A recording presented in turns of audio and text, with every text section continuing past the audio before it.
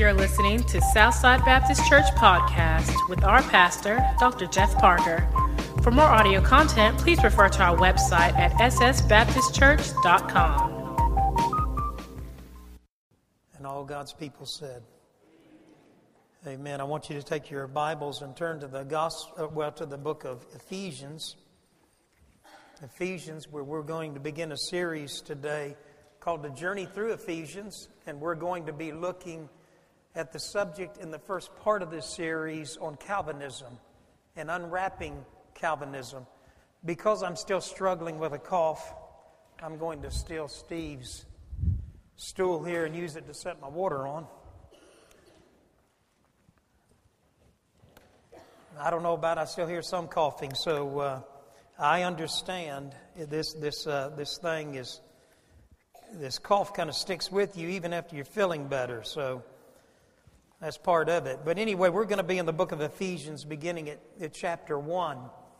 And let me go ahead and read these opening verses from the Apostle Paul, and then we're going to spend a moment in prayer. And you pray for me. This is a very, very controversial subject, and it's one in which our denomination is struggling a great deal with. And so I want to try to give you maybe something that you can hang your hat on. And so you pray.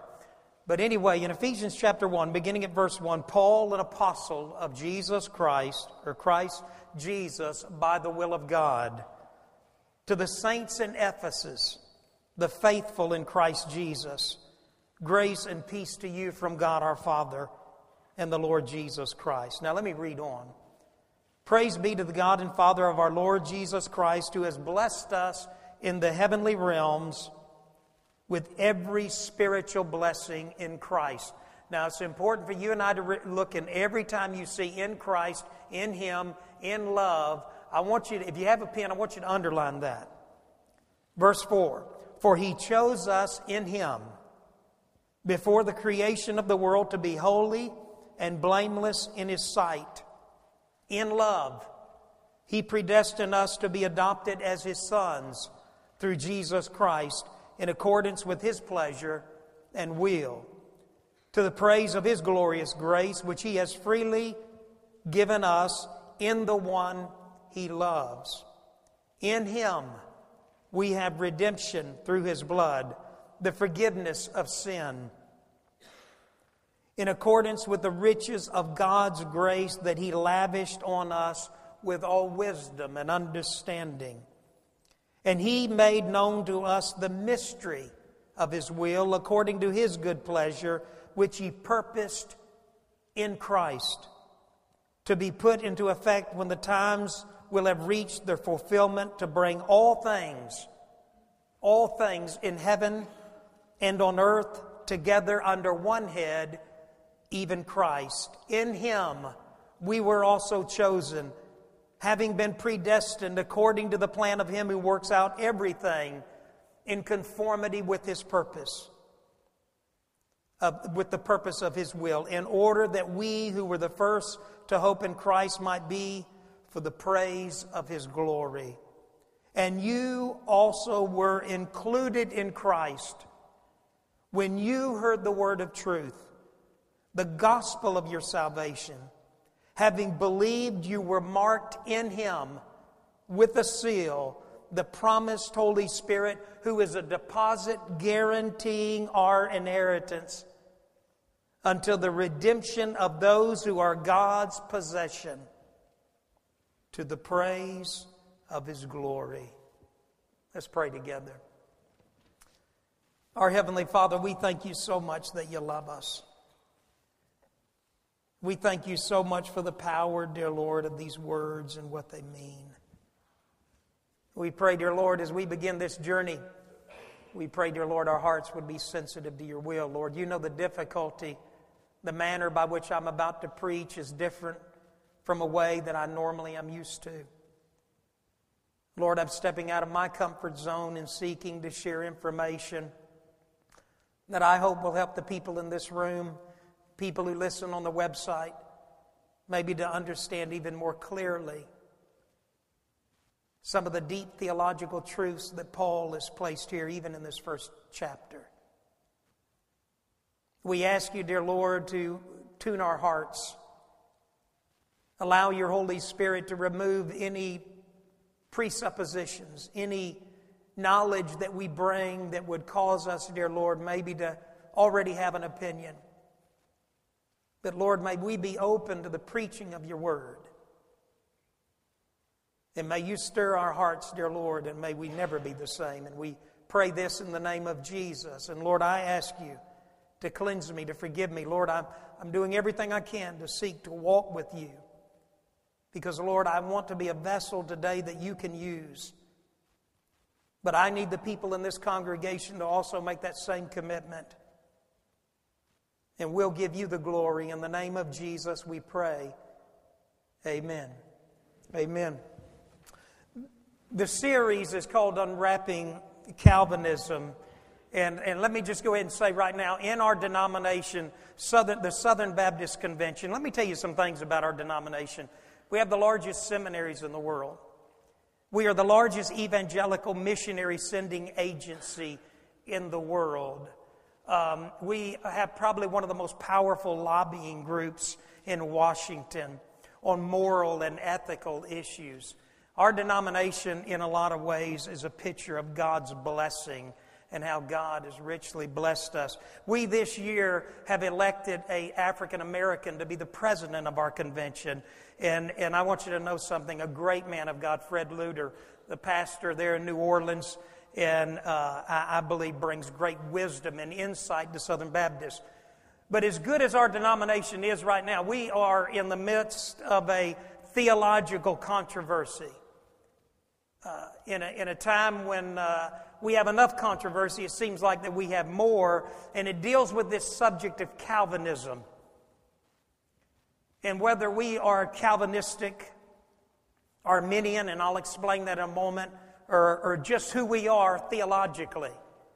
Now, let me say this. I did my master's degree in a Southern Baptist school. I did it at New Orleans Baptist Theological Seminary.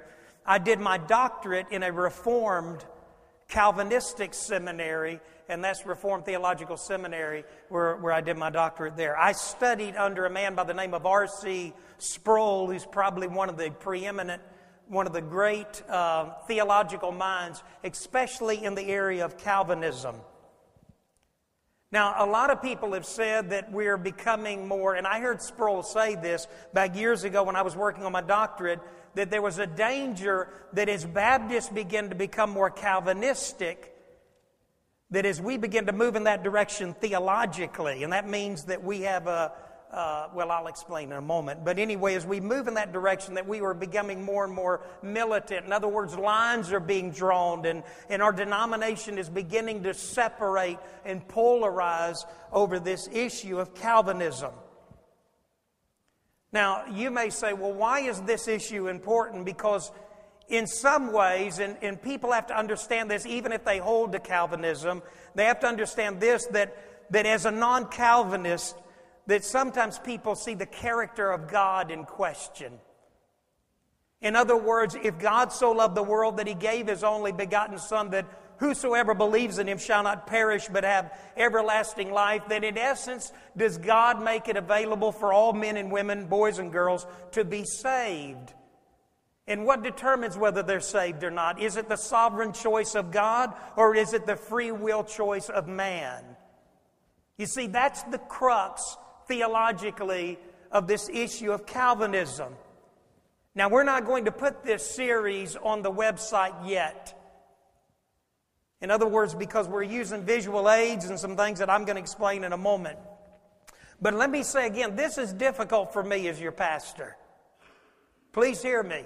I'm not comfortable standing up here using the pulpit for a history lesson or a lecture out of a seminary class. But there's some things about our history that you need to know, and things that you need to know about church history in general. So periodically, if you're with me, just let me know with a good amen. Okay? Now, what I want to do is I want to do justice to the book of Ephesians, but in order for us to begin this study in Ephesians, we have to understand theologically why there's controversy and where we are as a convention. Now, there's two things. First of all, the book of Ephesians is theologically rich with terminology that a lot of times leads to misunderstanding. The elect, predestination, are two terms. And there's a lot of misunderstanding about that terminology. Secondly, and this is critical, what theological position you and I hold to will affect how we exegete or how we discern what the Word of God is saying. In other words, if I'm a Calvinist, then I'm going to look at Ephesians chapter 1 with certain presuppositions, certain tendencies. I'm going to look at it a certain way. If I'm Arminian, and let me just say real quickly, a Calvinist, for example, would be a Presbyterian. An Arminian would be a Methodist. A Calvinist would stress that God is sovereign and God has elected or chosen a group of people to be saved and allowed the rest of them to go to hell. Now, I'm putting it as simple as I can put it. That He, in essence, has elected a group to go to heaven, and He's provided everything that they need, and He's allowed the rest of humanity to naturally go the direction they were going, and that is to hell.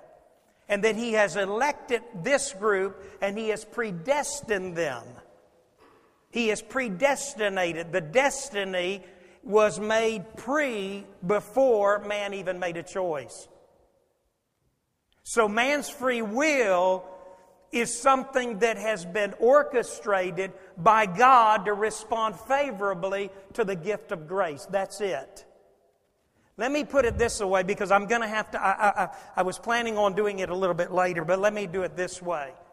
In essence, what God says is, what a Calvinist would say is that, let's say Sheila is the elect, and she is predestined eventually to come to Christ, and through Christ is able to enter into this place of refuge. And we're going to talk about that for a moment. In essence, He, out of His grace and mercy, elects Sheila, but He allows Emily to naturally go where sin's going to take her, and that's to hell. And she's the non-elect. In other words, God is sovereign, and He's made a decision, according to His grace and mercy, to save a remnant, to save a few. And the rest of humanity He is allowed to naturally go where they're going to go, and that is to hell. Now, folks, you may say, well, that sounds brutal, and you may say, well, I'm a Calvinist, and I think there's a nicer way to put it. I'm putting it about as good as I can put it. And I've studied under the best. Now, an Arminian, a Methodist, believes this. They hold to an Arminian position which basically says that Sheila and Emily have a free will, and because of that free will, they're able to determine whether they will go meet Christ, encounter Christ, and come to Christ, and eventually end up here in this place of refuge. But where an Arminian believes this, I can go into this place of refuge through Christ, but by my own will, they tend to make the will they tend to exaggerate, magnify the will, so that I can not only come in here, I can come back out. Which means that I could be saved and be in Christ, but my will could cause me to eventually reject and come back out of Christ and be separated. And we don't agree with that because we hold to the eternal security of the believer. Okay, so theologically, this has become a very controversial subject in our denomination. I really believe that in a lot of ways it is the tool of the enemy in these last days to affect the largest Protestant evangelical missionary sending organization, agency in the world. And I believe it's a tool of our enemy. Now, so whatever position theologically, if you're a Calvinist or you lean toward Calvinism, then you're going to read into the theological terminology of Ephesians chapter 1 a Calvinistic view. If you are Arminian and you lean toward Arminian, which means you hold to free will, and man can be saved, then he can be lost, and it's based on his free will and not the sovereignty of God, then the reality is that you're going to see Ephesians a certain way. But I'm going to tell you that traditional Southern Baptists, doctrinally, we did not hold to either camp. And I'm going to try to explain to you how and why and how we came to the decision and where we are. Now, I also want to remind you of this. I went through a time of agonizing, excruciating difficulty as I worked through this. I was sitting 7.5 hours every day in doctoral seminar with R.C. Sproul, who wrote the book Chosen by God, one of the books, a key book about Calvinism. 7.5 hours every day for weeks. So it sent me through this process of trying to determine theologically what I believe. Herschel Hobbs, who is a critical, he is a leader among Southern Baptists, and he's since died. He said that in 1971 that he got a letter from some Calvinist friends of his, because Herschel Hobbs was instrumental in bringing the Baptist faith and message, our doctrinal statement, together that helps us to understand what the Bible teaches about issues such as this. He chaired the committee that brought together the Baptist faith and message.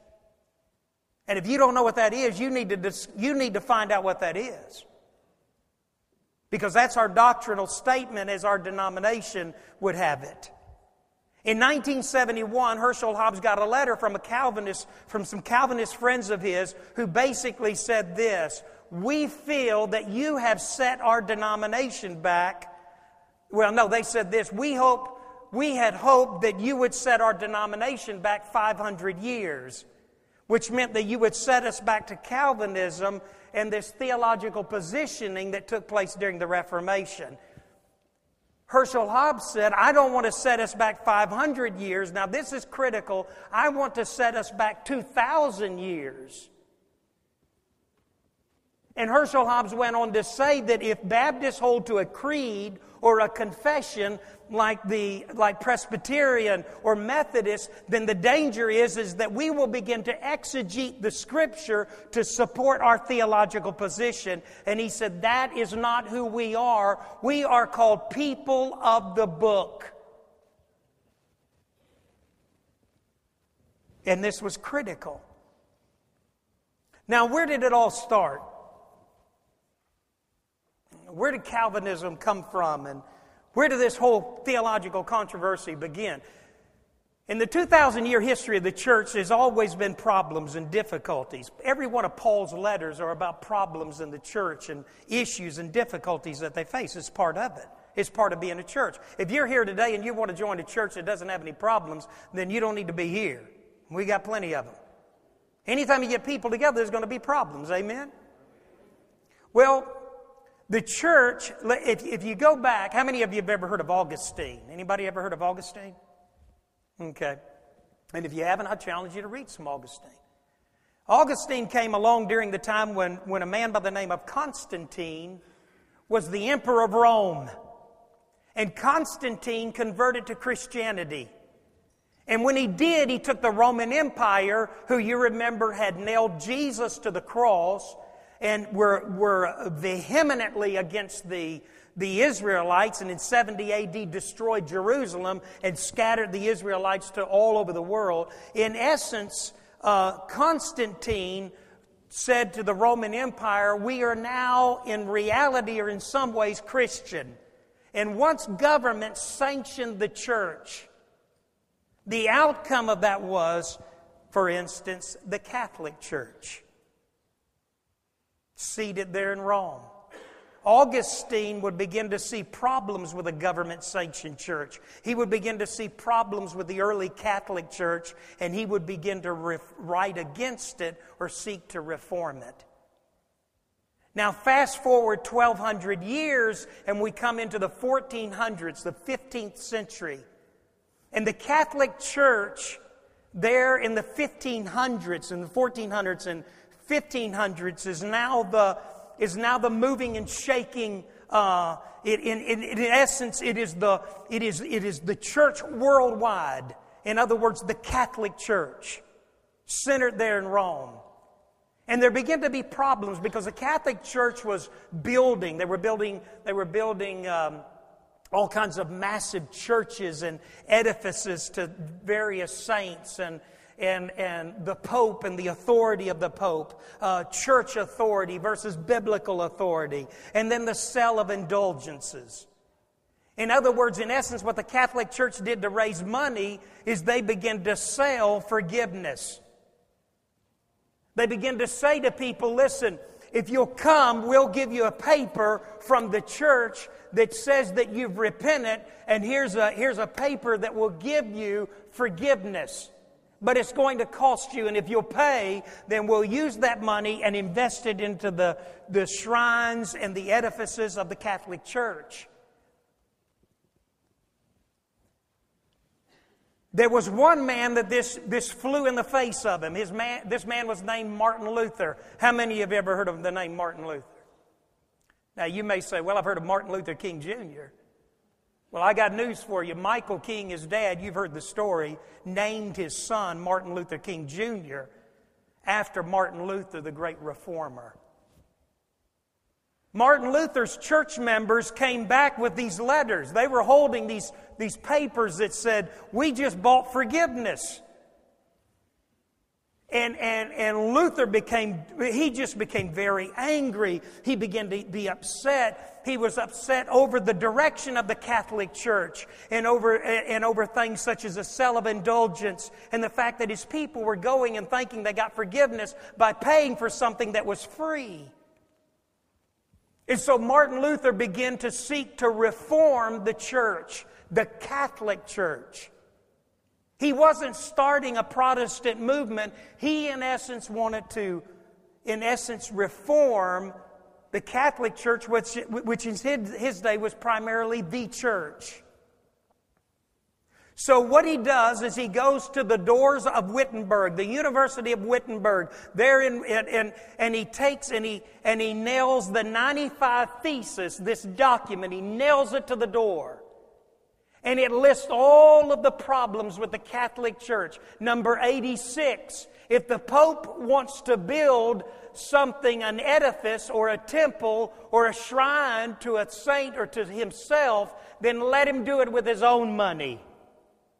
Because the Pope was one of the most wealthy figures in all the world. So you can imagine what that did to the Catholic Church. Now all of a sudden Martin Luther was challenging them to a debate, and he had listed 95 statements that he wished to debate them about. And this has not been that long ago. Between 500 and 600 years ago. And I'm here to tell you that church history is always turbulent. And out of that Reformation came the Protestant movement. In other words, people began to break away from a church they thought that was corrupt, and that was the Catholic Church. Martin Luther wanted to reform the Catholic Church, but there came a point to when people began to pull away from the Catholic Church, and they began to start what we call the Protestant movement. And along comes a figure by the name of John Calvin. John Calvin is a preacher, a gifted man, theologically, a brilliant man in many ways. And so he was enlisted, John Calvin was enlisted to reform the church and to lead alongside of Martin Luther this Reformation. So theologically, he wrote a series called the Institutes of the Christian Faith, a large series of books on everything from church government to worship, liturgy, to worship, and all of these things. But it was already getting ugly during the Reformation. There was a man by the name, to give you an example, there's a man by the name of Michael Servetus. And Michael Servetus was the one who had charted or documented the function of the circulatory system. He was a doctor. He didn't agree with John Calvin theologically. He didn't agree with, for instance, infant baptism. He said that infant baptism was a teaching that had been hatched out of hell. And because of that, Michael Servetus was murdered. He was killed. And John Calvin consented to his death. And it's one of the things that Calvinists don't like, they have a problem with. But the reason I bring that up is because there is always a danger when you and I begin to label one another. We begin to hang tags and we begin to choose up side, because the danger is we can throw the baby out with the wash. Theologically, then, it began to polarize. The church now was beginning to split. It was beginning to come apart. It was gravitating around personalities. It was polarizing around creeds and confessions and theological systems. And so the Reformation was hurting the church in some ways. In other ways, it was delivering the church from corruption. The Reformation lines were being drawn around peripheral issues, unclear peripheral biblical issues. Personalities were polarizing. There was John Calvin. There was another man by the name of Jacob Arminius. Jacob Arminius was also a man, a learned man, gifted man, theologian, scholar. He studied under the son-in-law of John Calvin. While studying under Calvin's son-in-law, and while reading and exegeting the book of Romans, he could not agree with Calvinism, their understanding of election and predestination. So he began to polarize and he began to rally troops. And we have theologically the Arminians who come out of that camp. We have the Calvinists who come out of this camp. And they're both polarized. And they don't agree. And the reality is that Baptist was somehow in the middle here, because, see, we didn't want to necessarily find ourselves holding to a creed or a confession, and we surely didn't want to rally around any personality. We felt like there would be danger in that, because personalities can sometimes be seen as infallible and inerrant. My problem sometimes as I was working on my doctorate, I wondered sometimes if we were not studying Augustine and Calvin and Luther with the same commitment and devotion that we would be studying the Word of God, and I had a problem with that. But that could also be said of Jacob Arminius and the Arminian position. Paul warned of this in 1 Corinthians when he told the church at Corinth, because of spiritual immaturity, he said, some of you say you're of Paul, some say you're of Apollos, some say you're of Peter, some say you're of Jesus, and you're all wrong. You may say, well, wait a minute, what about that group that said they were of Jesus? Well, they were just pious, spiritual, pious people that were trying to separate themselves from everyone else when they, in essence, weren't really of Jesus either. You see, the danger of our enemy and what he was able to do was he was able to divide and split us. But Baptists, Southern Baptists, were known as people of the book. We began to pull away from that. We said to the Calvinists, we love you. We said to our Presbyterian friends, we love you. We think we appreciate your depth and your insight and your academia and all these things. We thank you for that. And there are many things about Calvinism that we love because we love the sovereignty of God.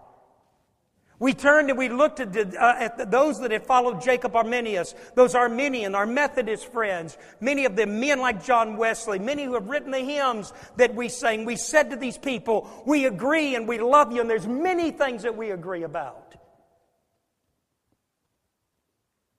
But we don't agree with you on eternal security, and there are other things that we can't agree with you about. And so our denomination begin to say we can't hang our hat on either theological position. So in essence, we called ourselves, in some ways, non-Calvinist. Herschel Hobbs, again, a key figure in Southern Baptists, who had an earned Ph.D., who studied under A.T. Robertson, a Greek scholar who's written many of the great classics on the biblical Greek language, who served on the board of Christianity Today, who wrote so many books that it took 7 publishers to keep up with him, who wrote hundreds of books on Baptist doctrine and commentaries, made this statement about Calvinism. Hobbes rejected the idea of God's election being based on a few. He believed that election referred to God's plan of salvation designed for all people. All who responded positively by faith are the elect. So God elected that all who are in Christ will be saved. Now listen to his last statement. And I think this is what made us a great denomination. God's purpose in election, as Paul will define it in Ephesians chapter 1, and we'll get into that next week, is to save not a few, but as many as possible. Now, with all of that said, my intention is to take the book of Ephesians and to exegete it and teach it as best I can from what the Apostle Paul undoubtedly meant. I believe that if you will listen to me, and you will listen more so to the counsel of God's Holy Spirit, that it will help you come to some term as to theologically knowing who you are and who I am in Christ. So with that said, real quickly, who wrote Ephesians? Anybody want to guess? Paul. This city that he wrote this church is an early group of believers there in Ephesus. And Ephesus is the capital, the Roman capital, the provincial capital of Asia. This city of Ephesus had about 250,000 plus in population. It had gyms, it had gladiators, it had a stadium, it had a theater, it had a temple to a goddess by the name of Artemis. If you have the name Diana or Diane, that comes from that word Artemis. And there in Ephesus, it was a money-making business. Now the Apostle Paul here in Ephesians chapter 1, verse 1 says, Paul, an apostle of Christ Jesus. He used the word there, apostolos, or sent one. And Paul is making clear that you and I understand that he is an apostle of the Lord Jesus Christ by the will of God. Now, we're first introduced to Paul in Acts chapter 7. In Acts chapter 7, verse 58, you remember when they killed Stephen, this man by the name of Saul was standing there and he was holding the coats while they were putting Stephen to death. Now, I'm going to close in a moment, but I've got to get to this. In Acts chapter 8, verses 1 through 3, and you can go back and read that later on. In Acts chapter 8, and remember the book of Acts is written by Luke, who was a traveling partner of Paul. So he's tracing and chronicling the early beginnings of the New Testament church, and he's chronicling this man by the name of the Apostle Paul. In Acts 7:58, he says that Paul was there when Stephen was martyred, the first martyr of the New Testament church. In Acts chapter 8, verses 1 through 3, he says that Paul was aggressively persecuting the church. In Acts chapter 9, verse 1, Paul is converted on the road to Damascus. When Paul is converted to Christ, his conversion is a radical catalyst of the New Testament church. Paul would go off for years into the wilderness, but eventually he would come back theologically sound and moved by the Holy Spirit to write many of the books that we have in the Bible. The church at Antioch in the book of Acts would eventually commission Paul and send him out as a missionary. First, he would go with a man by the name of Barnabas, but then eventually he would go with another man by the name of Silas. And Paul would scatter all over Asia new churches. He would take missionary journeys. On his second missionary journey, he comes to Ephesus. He spent 1.5 years in Corinth. He comes to Ephesus. And while he's there, he's received favorably. The people want him to stay. He can't stay. He says, I've got to go, but I'll come back. And 2 people by the name of Aquila and Priscilla, they were there in Ephesus. And they began to work with a man by the name of Apollos. And they began to encourage him and strengthen him and equip him. And that early New Testament church there in Ephesus began to build up. It began to get strong. The Apostle Paul, 1 year later, will come back on his third missionary journey, and he will begin to invest in that church at Ephesus, and there he will begin to build a church that will change, in many ways, the course of the Roman Empire.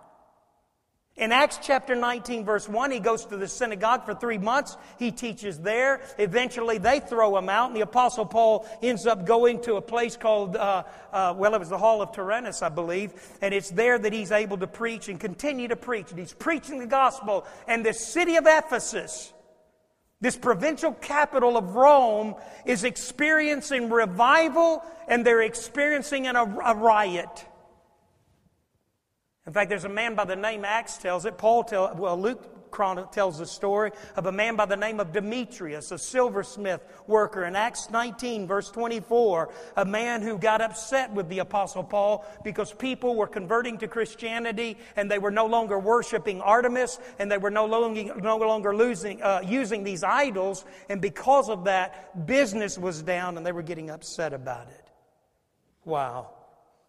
That's revival, when we leave the stuff of the world, our old life, and we begin to invest in the kingdom. And Paul begins to plant and build, and he spends about 3 years at Ephesus.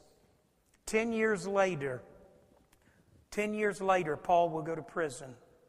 And while he's in prison, he will write a letter to the church at Ephesus 10 years later. This letter that we have right here. Why did he write it?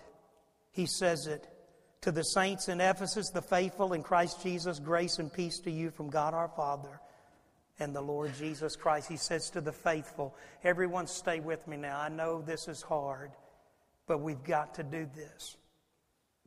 Lewis Talbot said this. He said, Paul was about to unfold the greatest mystery God ever gave believers, and only the faithful could comprehend this revelation. Paul would say to the church in 1 Corinthians 3, in 1 Corinthians in chapter 3, verse 2, he said, I fed you milk and not with meat, for hitherto you were not able to bear it, neither are you able now. There are some things theologically that you and I will never learn unless we quit playing church. We come in here with a Bible, we come in here with a notebook and pencil, and we begin to learn what divides us and learn how to remedy it, how to fix it. You and I need to understand what is happening to the largest evangelical denomination in the world. Paul, in Ephesians chapter 1, verse 15, he said, for this reason, ever since I heard about your faith in the Lord Jesus, your love for all the saints, listen to what he says, I have not stopped giving thanks for you, remembering you in my prayers. Look at verse 17. I keep asking that the God of our Lord Jesus Christ, the glorious Father, may give you the spirit of wisdom and revelation so that you may know Him better. My friend, I want you to understand something. That picture right there is firmly in my mind, has been in my mind for many years. And if you and I can understand as we move through this journey in Ephesians what Paul was saying in the original language, if we can grasp that, it will set us free of this controversy. And it will bring insight into your life. So how do we close this out? Paul repeatedly, if you go back and you underline, Paul repeatedly uses the words in Christ, in Him, in love. So Paul wants you and I to understand that place there, that corral, that holding pen there is a picture of Christ. It is a place of refuge from His wrath. In essence, this is a New Testament ark. You remember the Old Testament? When God was getting ready to judge sin and getting ready to send His wrath, He was getting ready to unleash His wrath on creation. The Bible said that He was grieved. He repented that He had ever created man. You remember He made a refuge. He made an ark. He made a place by which man could be saved. Christ is that New Testament ark. He is a refuge from God's wrath. Number two, that is a vehicle of grace. Just like in the Old Testament ark. Noah's ark was a vehicle of grace. God's New Testament ark is Christ, and that is a vehicle of His grace, and that vehicle is big enough for all of us to fit. When Jesus looked at Nicodemus, He said, Nicodemus, for God so loved the world, the cosmos, for God so loved the world that He gave His only begotten Son, that whosoever D.L. Moody was asked about this controversy as far as God electing, God choosing, God predestinating a remnant or a few and allowing the rest to go to hell. They asked D.L. Moody about it. D.L. Moody said, God elected the whosoever wills. But that is a vehicle of God's grace. It is a refuge from His wrath. There's safety there. You see, when you and I come to Christ, and it may be as simple as this. Sheila, you come with me. There came a point that a young lady in a dormitory came to Sheila with a bright smile on her face and talked to her about Christ and began to share with her. That young lady was doing this. This is what this young lady was doing. She didn't know whether Sheila was elect or not. She didn't care. She was a whosoever will. She just simply brought her there. This girl's name was Karen. And Karen came one day and she introduced Sheila to Jesus. And Sheila's already crying. Because you see, Jesus said, I'm the way, I'm the truth. He said, I'm the door. He said, you can't get in here unless you come through me. That's right. And so Karen introduced Sheila to Jesus. And when Sheila was introduced to Jesus, Sheila went in there. Now listen, now watch this. Stay with me here. Sheila is in Christ. That's the word baptized. That means to be immersed. She is now safe, secure in Christ. Nothing can get to her unless it comes through who? Unless it comes through Christ. No sickness, no heartache, no ailment, no nothing. She's safe there. She's secure. She has a place that is secure. Now listen, she can't come out.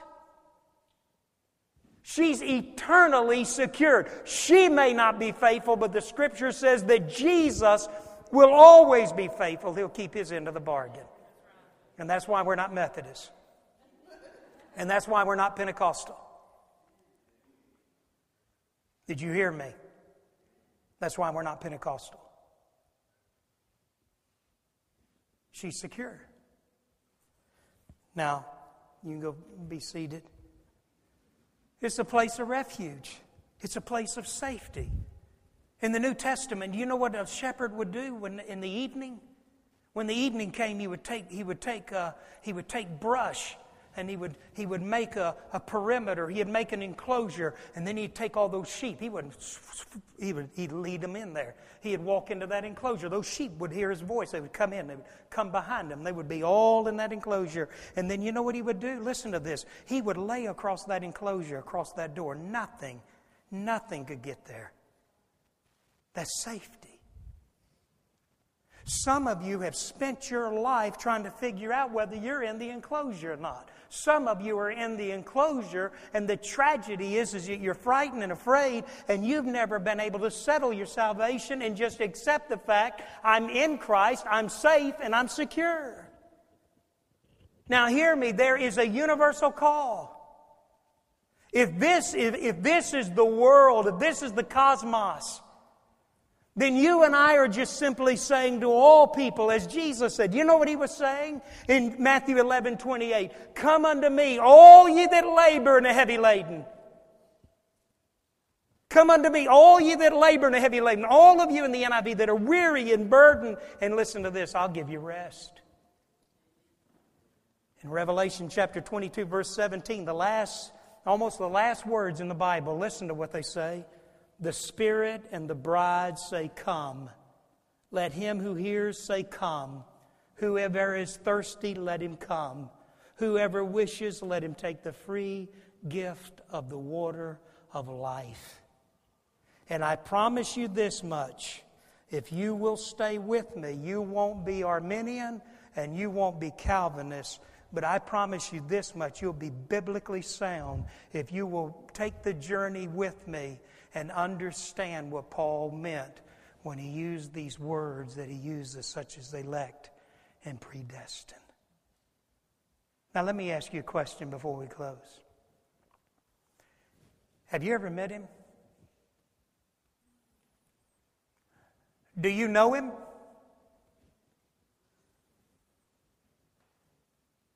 I was baptized when I was 9 years old.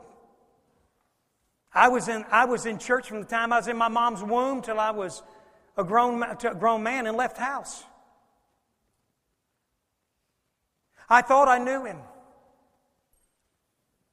But as a grown man, I knew that the life that I was living was not the life that I should be living. It didn't reflect Him living in me. There's two baptisms.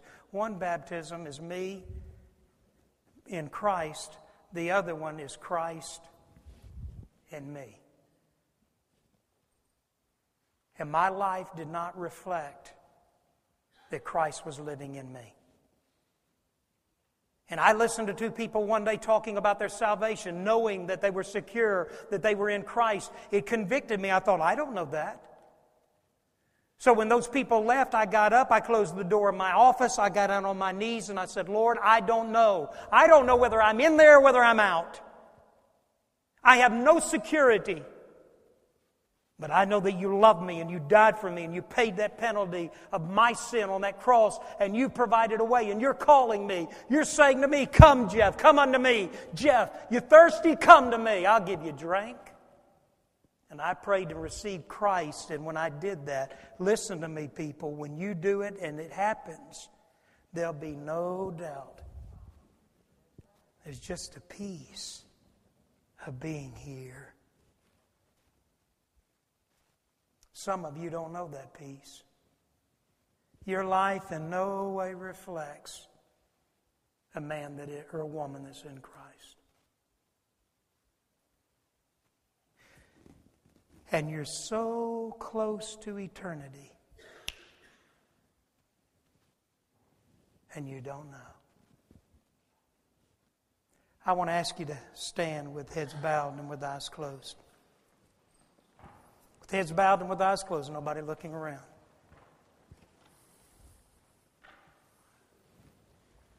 Heads bowed and eyes closed, nobody looking around right now. I want to ask you a question. Mom, I need you to listen. Dad, I need you to listen. Senior adult, I need you to listen. Boys and girls, I need you to listen. Teenagers, I need you to listen. Has there ever been a point in your life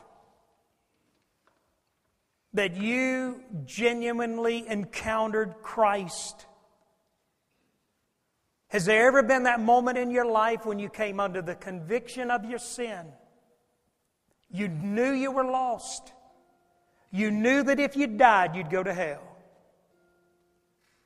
But you heard the voice of His Holy Spirit. You heard that voice saying, come unto me.